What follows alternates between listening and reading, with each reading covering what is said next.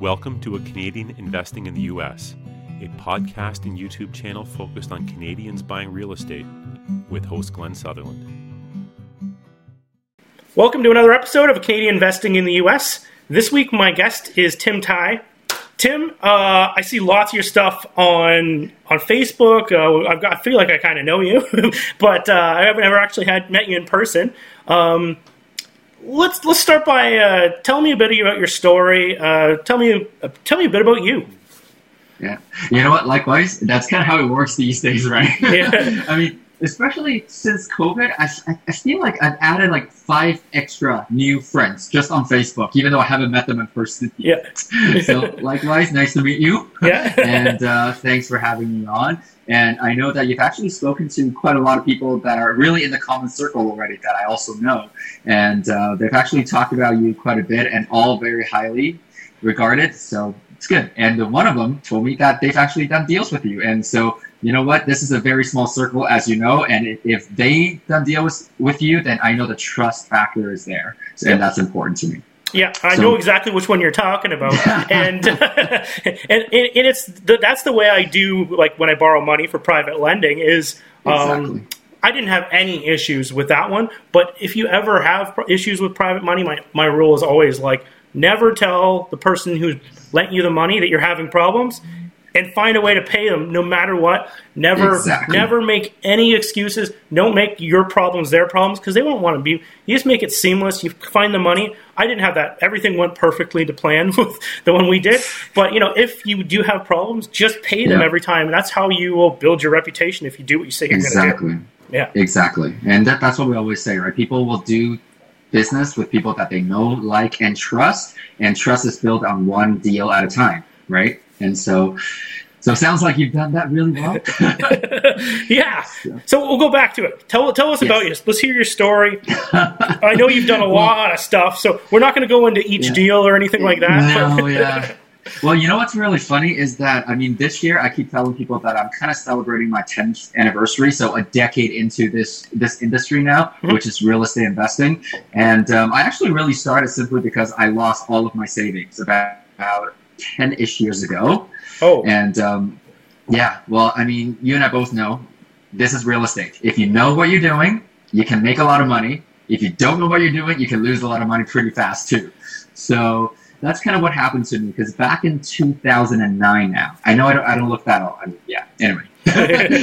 I'm in my late 30s. So this kind of happened in my late 20s. And it didn't really take a rocket scientist to really learn that, hey, you know what? My RSP was not going to get me the retirement lifestyle that I was looking for. Yep. And I was one of those really good Asian kids that worked really hard, made a lot of money, and I stashed a lot of money away. So between TFSAs, and they only just started in 2008 or 2009, right? TFSAs. Back then, yeah. And I don't even remember now. And I put away money for RSPs. I did stock options because I came from the corporate world. I did everything I can possibly do, including savings and paying down my mortgage as quickly as I possibly could. See, I sound like somebody who's not financially educated back then. And I totally was. And it's really funny because I don't know if you know this, every single day I do, between Monday and Friday, I do something called my daily dose with Tim. And this week, because somebody suggested that maybe I should share a little bit about the financial education journey that I've been on too. Yeah. And so today I kind of talked about that too. So, back in 2009 though, at that point, I had already been in corporate for about 3 years. And 3 years in, I was literally, most people say, hey, they work 40-hour jobs. Congratulations. On paper, I had a 40-hour week job. However, really, the reality was 70, 80 hours. And that's just what you get, right? For climbing the corporate ladder as quickly as you possibly can. You always want to, reach that carrot that they were dangling in front of you. You want to climb a little faster, so you always go above and beyond. I remember the joke that we always had amongst all of us was championing something or championing a project means basically getting paid the same and working way more. That's it, right? Yeah. And so when the combination of all of that basically got me to ask one of my coworkers who was basically my mom's age, actually 30 years older than me. And so again, I looked at her and I'm like, well, you know what? We're at the same level and we probably get paid about the same amount of money. Why is your lifestyle so much better? Forgetting that she's 30 years older than me. She's got a a bit more runway now to build her wealth. Yeah. However, she basically just said, hey, you know what? We actually park our money in real estate. And to me, right there and then, I'm thinking, oh, jackpot, because I've been interested in real estate, just never really looked into it, to be really honest. I was an accidental or a natural landlord, as in I actually moved from Vancouver to Edmonton in 2009, and I left a condo behind that I was renting out at the time. Yep. Even though it was not cash flowing, most months, it was actually in the negatives. However, again, old mindset. It didn't matter. It's okay, especially in the Vancouver market. Value is going to go up. Yeah. And in fact, it did go up. By the time I moved, it had already gone up $100,000, which is crazy. Yeah. And for a 20-something-year-old, that was like, yeah, okay, you know what? I'm just going to buy as many as I possibly can. And that is the one very thing that I speak against these days as well. Don't be a property collector for the sake of doing that. And so I got a referral from my coworker, and she said, hey, just talk to this guy. So the trust was already kind of there because, you know, I saw how successful she was, the lifestyle that she had, and, you know, I respect her. And so she goes, just talk to this guy. And honestly, though, that day when I go to that meeting with I think he was a developer or the salesperson really representing that project. Long story short, I already had my checkbook with me. Again, that's how old I am. I brought my checkbook with me. And literally, at the end of a very amazing 45-minute presentation with all the glossy marketing materials that he laid down in front of me, I just go, yep, I'm in. And I write a check of every last penny that I saved up leading up to that point, and here you go. I was going to cash out my RSPs, I was going to cash out my savings, and just so that check would clear. Because he was promising 8%, 9% over 4 or 5 years, right? And if you know the rule of 72, I'm thinking, my RSP's been doing 2%. This is going to give me 8 or 9, if not more. And this is hard asset. That's a no-brainer. Yeah. And the funny thing is, a few months later, and because this was 2009, so remember, 2008, global financial crisis. 2009 came around. I think I was probably the very last wave of whoever they could get money from, because about a month later, so at the turn of 2010, you know, I'm thinking, oh, you know what? I'm going to get my D certificate now. And I actually got something from a law firm. And I was so excited. I opened up that mail only to find out that, well, guess what? They actually took everybody's money and ran. The job site was already abandoned. And the letter was basically the lawyer saying, hey, you know what? A group of investors, they had already started a class act lawsuit. Do you want to join it? If you do, come to an info session. That's what that was about. Oh. And I'm just going, oh my God, like, what's happening here? That's how naive, really, I was. Like, I didn't think something like that could happen or would happen. Right? I'm sure you've heard of stories like that too, unfortunately. Yeah, I have. Yeah. And so, you know, and I think really the turning point of that was I did decide to go to the info session. I did not join the lawsuit. However, I'm so glad that I popped into that meeting, because the moment I walked into that room, I very quickly realized I was probably one of the youngest, if not the youngest person in that room. Because what I saw was people in their 50s, 60s, 70s, maybe even, and they had their entire life savings put towards the same project that my money was in that got taken away. And there were people that were basically just crying. They could not even comprehend or speak their minds or anything anymore. And it hurts. It hurts even just thinking about it every time. However, I'm glad that I witnessed that, because that is really, a lot of the times, it's my guiding light. Because, you know, there are times in this industry, things get tough. Like what you were saying, right? When you borrow money, don't make your problem their problem. You're still going to run into problems. Yep. However, when those moments happen now, I just remember people saying, that was my entire life's work. How am I going to put food on the table? How am I going to pay rent? Some of them were even saying that, you know what? I might as well just go and off myself, jump up a bridge or something. And it was truly heartbreaking to see. So is that the start over? Is that where you, after that, where you started over? Yeah, and I think everything happens for a reason, because like I walked away from that really shook up and really numb at the same time. You know that feeling? I just like, okay, well, what now? right? And I'm like, okay, well, I'm still young, so I can still work my assets off and accumulate something and start over. What about those people? However, what if this happens to me again 20 years from now? And everything kind of happens for a reason. I really do believe that. And then a couple of weeks later, I was driving to a work appointment, and this little ad came on and said, hey, come to a real estate investing workshop. We're going to teach you how to do this professionally. So I went. And so I went to this first workshop, and I invested $50,000 of my money. I actually had to take out loans to get myself trained, because everything the trainer was saying just made a whole lot of sense, and including the one I just said. If you know what you're doing, you can make a lot of money. If you don't, you can lose a lot of money, which I did already at the tender age of 28. and just to have a taste of that, it was just not great at all. And so even though I had no savings left, I decided to go out and take loans so that I can pay for my education. And that's actually how I got started. And I think that's why I became super passionate about financial education as well. And 6 years ago, I started, being in that industry and started to travel around the globe to really educate people on financial education as well, mostly leveraging real estate. However, on our own, we've leveraged a lot of the same soft skills and business building mindsets to acquire other businesses too over the years. I know in your past you've worked in doing some mobile home parks and some flips down in the States. Is that where you went right after the after restarting, or did you go into some Canadian stuff and back and forth? Like, how does the rest of the story go? Yeah. So I think the B side, if you follow me, the cassette days, the B side of that story is that I actually. The year after, so 2010 was when I started getting educated. Yep. So started applying what I've learned. 2011, I had a third minor heart attack that hit. Oh.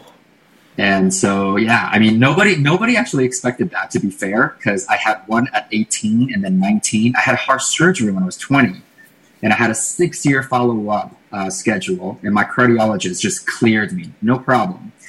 And at the age of 29, had a third minor heart attack, and that was my fault. Again, corporate lifestyle. I was climbing up the ladder pretty quickly, and I was managing 4 teams across 3 different time zones, and that's why 80-hour weeks, if not more, because I had to travel too, and just wasn't really taking care of myself. I mean, the money was okay. However, I wasn't taking care of myself, so that happened. And when that happened, it really taught me. A lot of people said, usually when I tell this story, a lot of people say, so 2 heart attacks didn't teach you anything, you have to have a third one. Yeah. And it's true. Because, in 2011 when it happened, it kind of catapulted me into a major depression at the same time. And so I was kind of battling both physically, mentally to get better. And at that point, though, a couple of months into it, all of a sudden it hit me that, hey, you know what? I actually invested in my financial education. If I'm not going to use it now, when am I ever going to use it? Yeah. And that's really when I started to actively applying what I've learned. And so the silver lining about what happened there, though, is that I did not go into the U.S. right off the bat, even though I think for a lot of Canadians, that's sort of one of the aspirations always. 10 times the population, way more opportunities. You can still pick up properties for like pennies on the dollars, that sort of thing, right? In different markets that you go to. Yep. I did because I was recovering and building a portfolio at the same time. We actually started in our own backyard. These days, we don't do that anymore because we have a formula that we stick to. Yep. However, in the beginning, because we really could identify with the lease option strategy. So that was actually my baby strategy. And I've been teaching that through another organization for the last 6 years. And that's kind of how we got started and hammered out. I didn't think it was actually a lot because I just felt like I lived in a world of giants, of people that accumulate properties like nobody's business, like they're buying candies or something. And so our first year we did just about 12. I mean, depending on how you count your cutoff date. The way I count my cutoff date that year was our fiscal year. We did exactly 12, so a dozen lease options. And that's using lease options or rent to own as an exit strategy, primarily single family homes. So we were helping people get into homeownership because I was an immigrant myself. Yep. So in 2004, when I was looking to acquire my very first property, that condo that I mentioned in Vancouver, nobody would give me a mortgage unless, I had a co-signer. I think at the time it was 45% down. And I'm like, well, I just graduated university as an international student. Where am I going to find 45% down? Even though it was only a $260,000 condo back then. Yep. Right? Yeah. And so I think that strategy's always had a soft spot for me. And I understand that a lot of people, they didn't do it very well. So that was also a personal goal to just make it as perfect as possible. So first year we did a dozen. Second year we did 2 dozens. However, the cool thing about that was that basically 6 properties in, I was financially free. Because after my heart attack, I was lucky that I was able to be home for about almost a year. I was really recovering, doing everything I could. I wasn't really active just yet until the turn of 2012 at this point. And became super active on doing deals. And basically, July came around 2012, and I was about to go back to work. And so I hope nobody ever has to experience this, because if you do, that usually means that you were off on a fairly major illness so that you could qualify for long-term disability. However, when I was going back to work, they were offering, between the employers and the insurance companies, they were offering me something called a graduated return to work schedule. So funny enough, because that's what the government is saying now about COVID, when it all gets lifted, right? Instead of 40 hours a week, you're doing 8 hours first week, 15 hours second week, you gradually reintegrate yourself back into that environment. And 2 weeks into it, I got a call. Literally, you know what? I've never seen this happen to any of my friends leading up to that point, just in movies and TV shows. I got called in, and because it was satellite office here in Edmonton, then I got called into a meeting room with my director at the time at a hotel. They rented a room for the day. It was 1 table, 2 chairs, 1 on each side, with an envelope right in the middle. I was getting laid off that day. And, it probably helps to tell you that I worked for the Yellow Pages group. That's a joke. You don't have to cut that out. It's fine.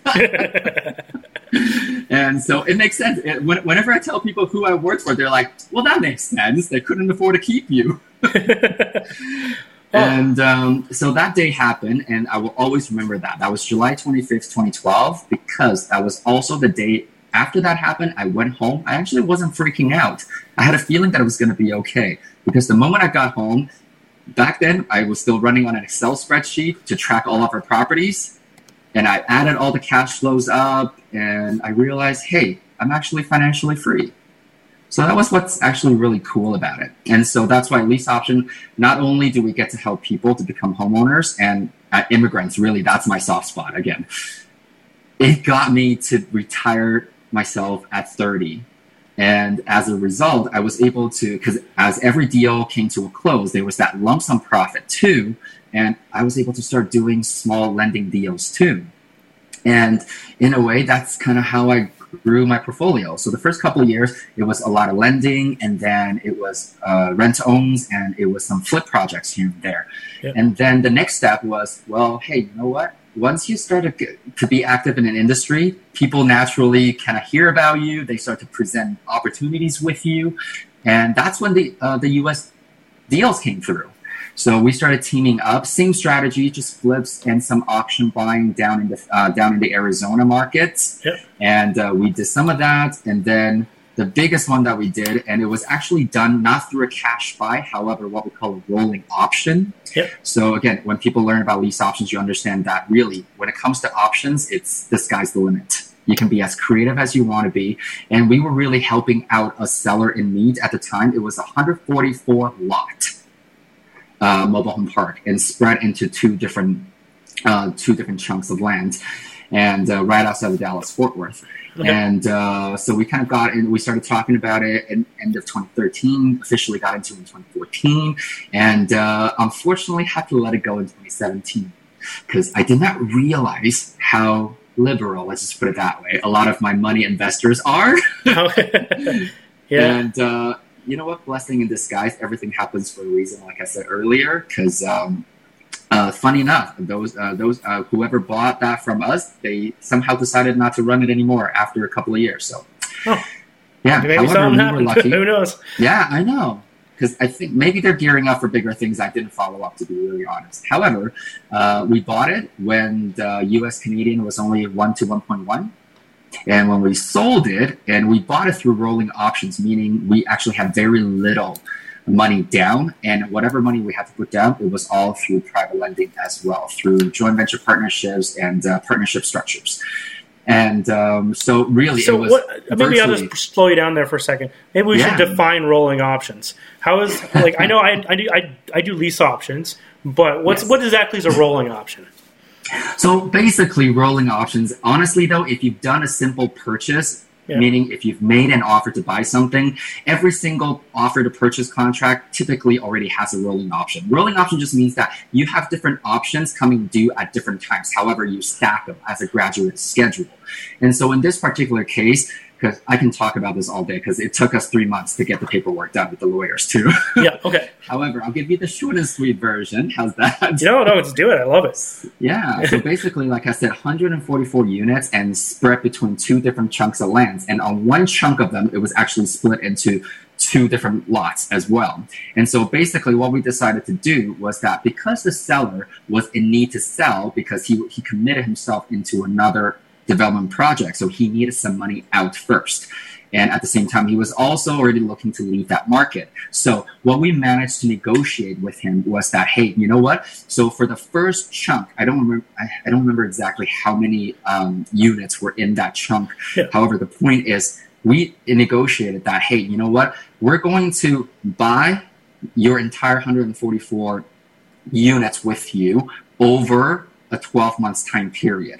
And so the first 4 months, we are going to acquire that first chunk first. And what we're going to do, because at the time, the reason why he also wanted to sell was because he didn't want to manage it anymore because it was actually not performing. However, it had all the potential in the world. And we knew that if we just come in and do what we knew what to do in terms of marketing and then finding better management companies and really cleaning up the tenancy a little bit and upgrade a few things, no different than a typical property, that process, we would make it perform pretty well. Yeah. So what we decided to do was that we're going to acquire that first piece. We asked for 4 months. And in that 4 months, we decided to do all the things I just described with you so that it gets to a certain cash flow point so that we can actually leverage that to borrow money from our private investors right here in Canada and to bring the money down to the US.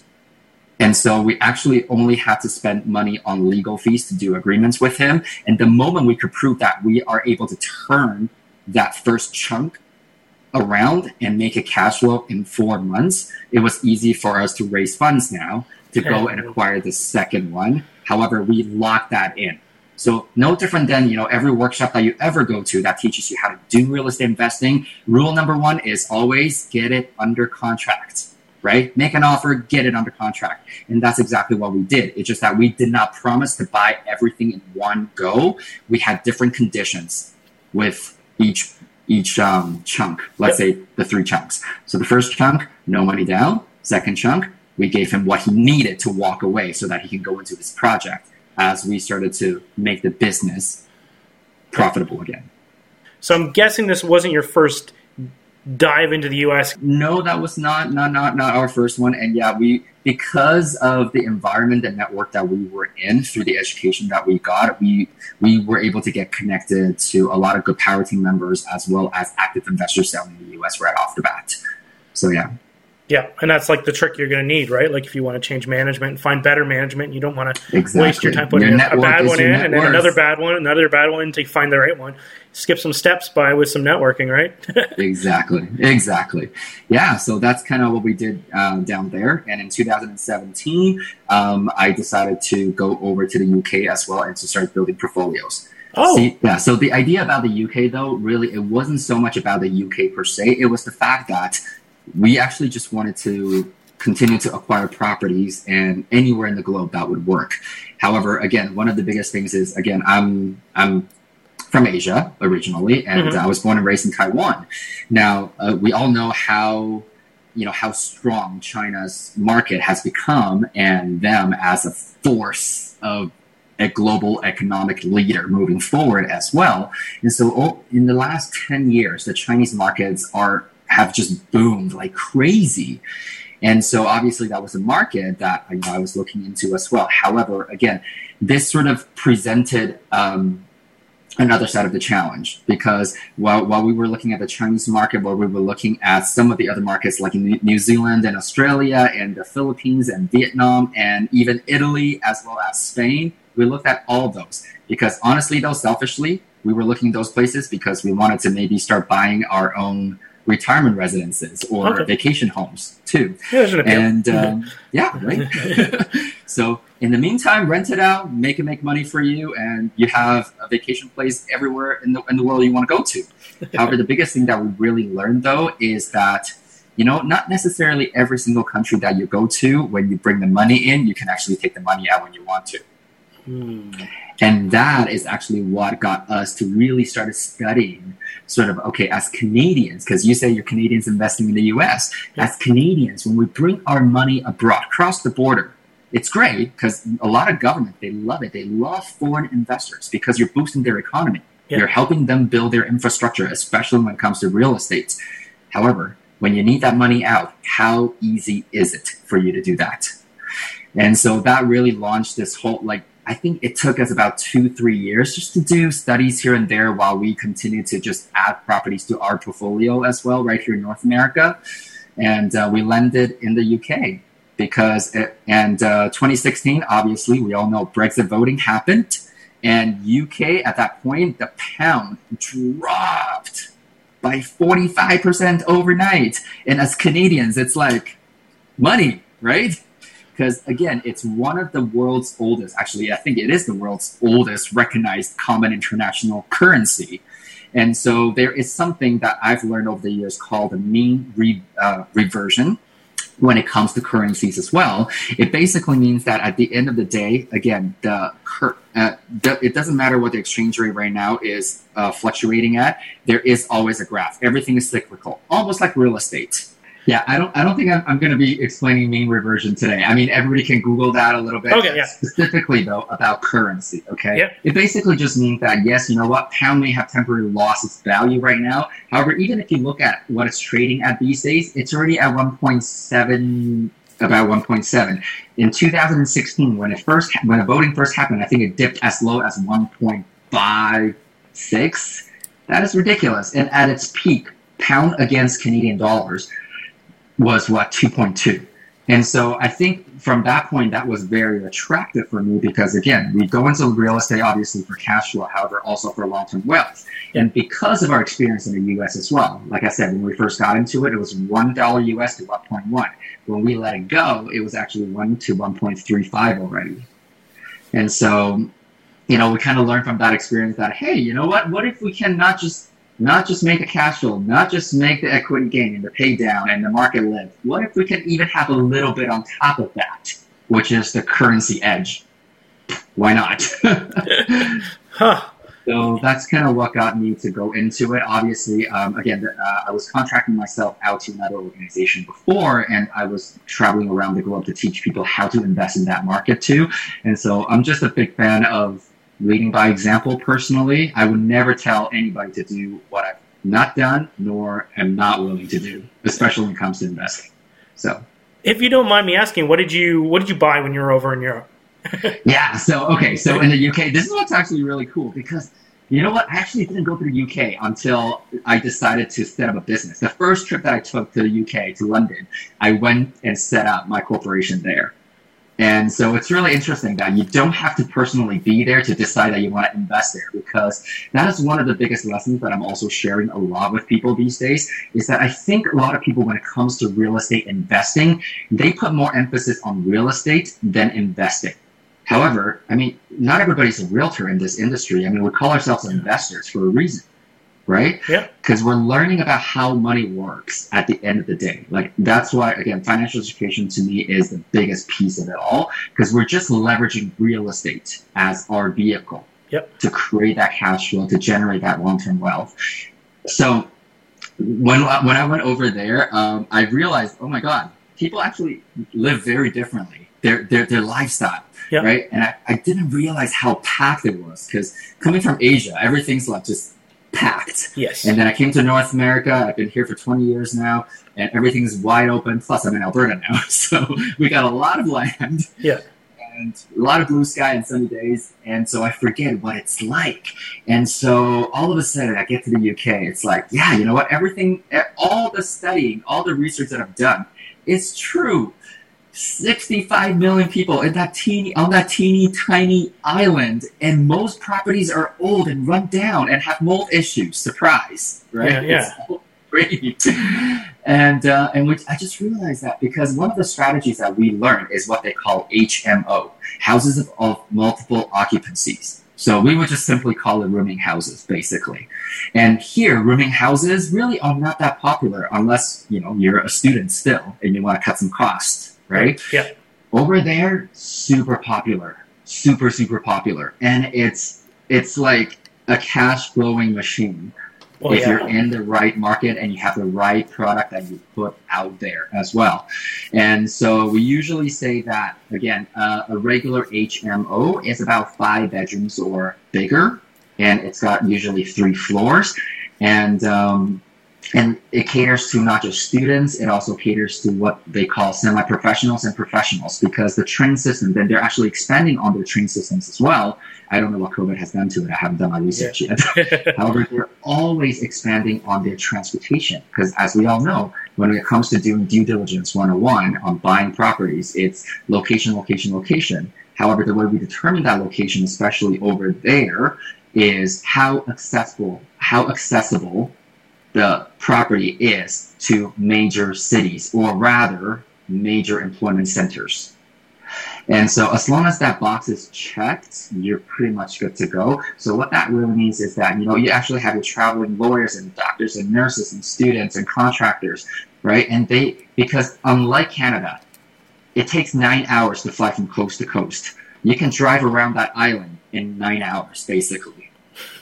And that's the difference, right? So again, when we have hired contractors here, most of them are local, or at the very most, they probably come from a different province. For example, right, BC was getting a lot of Alberta contractors because our economy wasn't doing so well, and vice versa when Alberta was booming. However, in that country, you can literally have one contracting crew move around the island for you as long as you're buying properties across the country. Huh. Right? And so obviously not ideal. However, that's the point. Is that's the density that we're talking about. And this is what really opened up my eyes after the US, because you know what, 360 million people, and here's 65, still significantly less. However, it's also a lot easier to get to. And funny enough, my very first property over there was just very simple. And we take the same approach every time we build a new portfolio in a new market, is that we always solidify our passive income first, and then we go and play and gamble a little bit. Because these days we actually do a lot of land developments, and some go really well and some go nowhere. However, again, when you get to that level, usually there's a lot of upfront costs that you have to incur, right? However, again, like I said, we just focus on passive with every new market that we go into. And in the UK, we actually started out with the Scottish market. We got into Glasgow, and then we were buying what they call buy-to-lets, which is our single-family home income properties, basically. So that was actually the added spice of it all, is you think you speak English, and turns out you don't. Because let is rent, right? Oh. Over there, like L-E-T, like let's go. Let means rent. So you buy to rent it out. Buy to let. And most people, you know, kind of like when we say RTO is rent to own, they do B, and then the number 2, and then L. That's a buy to let. So that's a small income property. There we go. And I was able to buy my very first buy-to-let for £35,000. Wow. And that turned out to be 70,000 Canadian, all in with fees. And then we had to do about $12,000 of renovation work. So let's just say after all is said and done, 85,000. Okay, and that was cash buy, actually, not leveraging yet. The rent on that was £375 a month.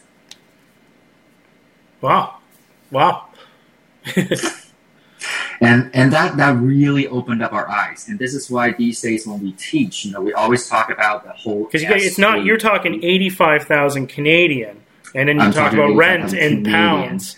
Yeah. So if you're going to go, you got to compare apples to apples. So pounds to rent. So you said 750 pounds, and it was probably what that worked out to, like 45K, 45,000 pounds.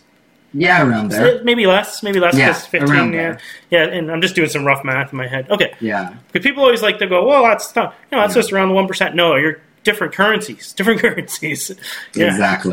Exactly. So yeah, I know, for some people, because we can also go to New Brunswick still and get better cash on cash. Yep. At the same time, our goal was to really expand our portfolio internationally and go into a market where if and when we do sell the property, or when we want to bring the cash flow back into Canada, there's no problems, right? The countries, they have treaties, they have taxation talks already, and it's all done. And so that's kind of how we landed in that market. And then we got into buying HMOs, and then we got into doing commercial conversions as well. And that's the funny thing. Over there is such a shortage on residential housing that we're buying old commercial property. So one of the biggest projects that we've done so far over there is to convert a place for worship, not a church per se, however, a place for worship, back into an 18-unit student rental by a university. And the demand is just kind of crazy. So it's a whole different world. Right, and so that's what we've done over there so far. And every property, obviously, distress being the very fundamental approach. Okay, these got me curious. I'm going to ask you a couple questions. So, you got a corporation over in Scotland. In Great Britain. Great Britain. That's what I was going to say. The corporation, is it like country specific, Great Britain specific, Euro specific? Like how? So it's down to Great Britain, so you get a corporation for that. And how is that corporation different than, say, a Canadian corporation? Or you're familiar with the Americans, too. Is it similar to an LLC, an LP, a C Corp, an S Corp, or a Canadian Corp? Very similar to a Canadian Corp. And this is usually the conversation that I have with people, just because, we've looked at other places. However, personal experience-wise, we've done Canadian, U.S., and the UK as well. And this is what I tell people is that from a tax standpoint, Canada and the UK are very, very similar. From a closing and buying process perspective, Canada and the U.S. are very similar. Because in the UK, until possession date, the seller and the buyer can both change their mind, even if the conditions are all removed. Oh. Yeah. So that presented some challenges and getting some used to, how as that you would can imagine. That sounds like a nightmare if you were actually living there and you're like, I sold my other house, I'm moving into this one. Oh, we changed our mind. What? Where am I going to live? Yep. Hence HMOs, because a lot of the HMOs are also short-term rentals. There you go. See, you know what? You just gave me a light bulb moment. How difficult was it to get a mortgage? Now, you know what? Actually, not overly difficult, to be really honest. As long as you can, they will actually take your foreign income as proof as well. They have different programs. And so that's why, even from a lending perspective, it's not all that different. Obviously, like most lenders, they want to see a track record. So once we've actually established our corporations, most of the times they want to see at least 2 years of track record. And that's why in the beginning, we were buying smaller properties, all with cash. And then once we hit that 2-year mark, we started to remortgage everything and just scale up our portfolio that way. So a lot of people here would just know it as the BRRRR process. Yep. However, for a decade now, we've always been talking about, hey, it's all about money in, money out, income for life, assets for free, right? That just got my head spinning. I'm like, you know what? From what I thought, how I thought this conversation was going to go, we're like totally in something else. Everywhere. Yeah, I was like, we're going to talk about flips and trailer parks, and we'll probably talk about a lot of Canadian real estate. I'm like, we're in the UK. How do we get over there? No, but I love it. I'm like, because you get your mind running. You're like, okay, well, I could go into like Puerto Rico and all these other places that are basically a state, right? Because they're all affiliated. And then you're like, I don't have to learn new laws. And you go, well, I could go to some of these other countries, but then I have to learn new laws. And you're like, some of these, if you go Great Britain, it's very similar. You're like that. It does have an appeal. Like, I understand Canadian, I understand American. Yeah. Well, and that, you know what, you kind of made a really good point there, and you really hit the nail on the head there, is the fact that, you know, we all pretty much still speak the same language. Again, it was a bit of a challenge in the beginning. Plus, English was not my first language to begin with. So, and so going over there, it's like, you know, they don't call lawyers, they call them solicitors, right? And like, appraisers are valuers, and general contractors are builders. So all these things, you know, like, we use the same words. They just kind of mean something different altogether at the same time, right? Yeah. And it's fun. However, the point is, though, this is what I keep telling people, is that when we decided to go down to the US, yes, you know, auction buying may be a little bit of that process we had to learn. However, at the end of the day, what we're doing is flip, buying distressed. When we're buying, you know, the mobile home park, doing rolling options, really it's the combination of lease options and knowing how to buy distressed. Once again, how to solve the seller's problems, and knowing a little bit about the laws. When we went to the UK, same idea, right? Once you have some fundamental strategies and knowledge and experience done, all you're really learning are two things, in my opinion: building codes and regulations, and tax laws. I've been looking for an excuse to go to Scotland, and I'm like, there we go. You should. You should. It's still a good market. Yeah. So, yeah. And again, how long ago was this to get like a 35,000 pound property? How many years ago are we talking about? Yeah, so this is the beginning of 2017 these days. I mean, again, I still have a lot of wholesalers that I work with. By the way, wholesalers, they call them sourcing agents. So I'm still connected to quite a bit of sourcing agents, just because we're actively building that portfolio still. We just finished our entire first round of remortgaging at the beginning of the year, thank God, right before the lockdown happened. And so I was planning to go back there and to do some shopping. Right, property shopping. Yeah. And and it's gonna be tough now. All business trips, right? All business trips. Everything that I've experienced in life so far just really taught me that life is way too short to not pursue what you truly have fun with. So, people wanting to get a hold of you, how do they track you down? Yeah, you know, very simple. They can find me on Facebook. I'm the only Tim Tsai out there. Actually, not, but that's my handle though that I created with Facebook, because you get to name yourself. And these days, if they want to email me, they can email me at tim@trustyourtalent.ca.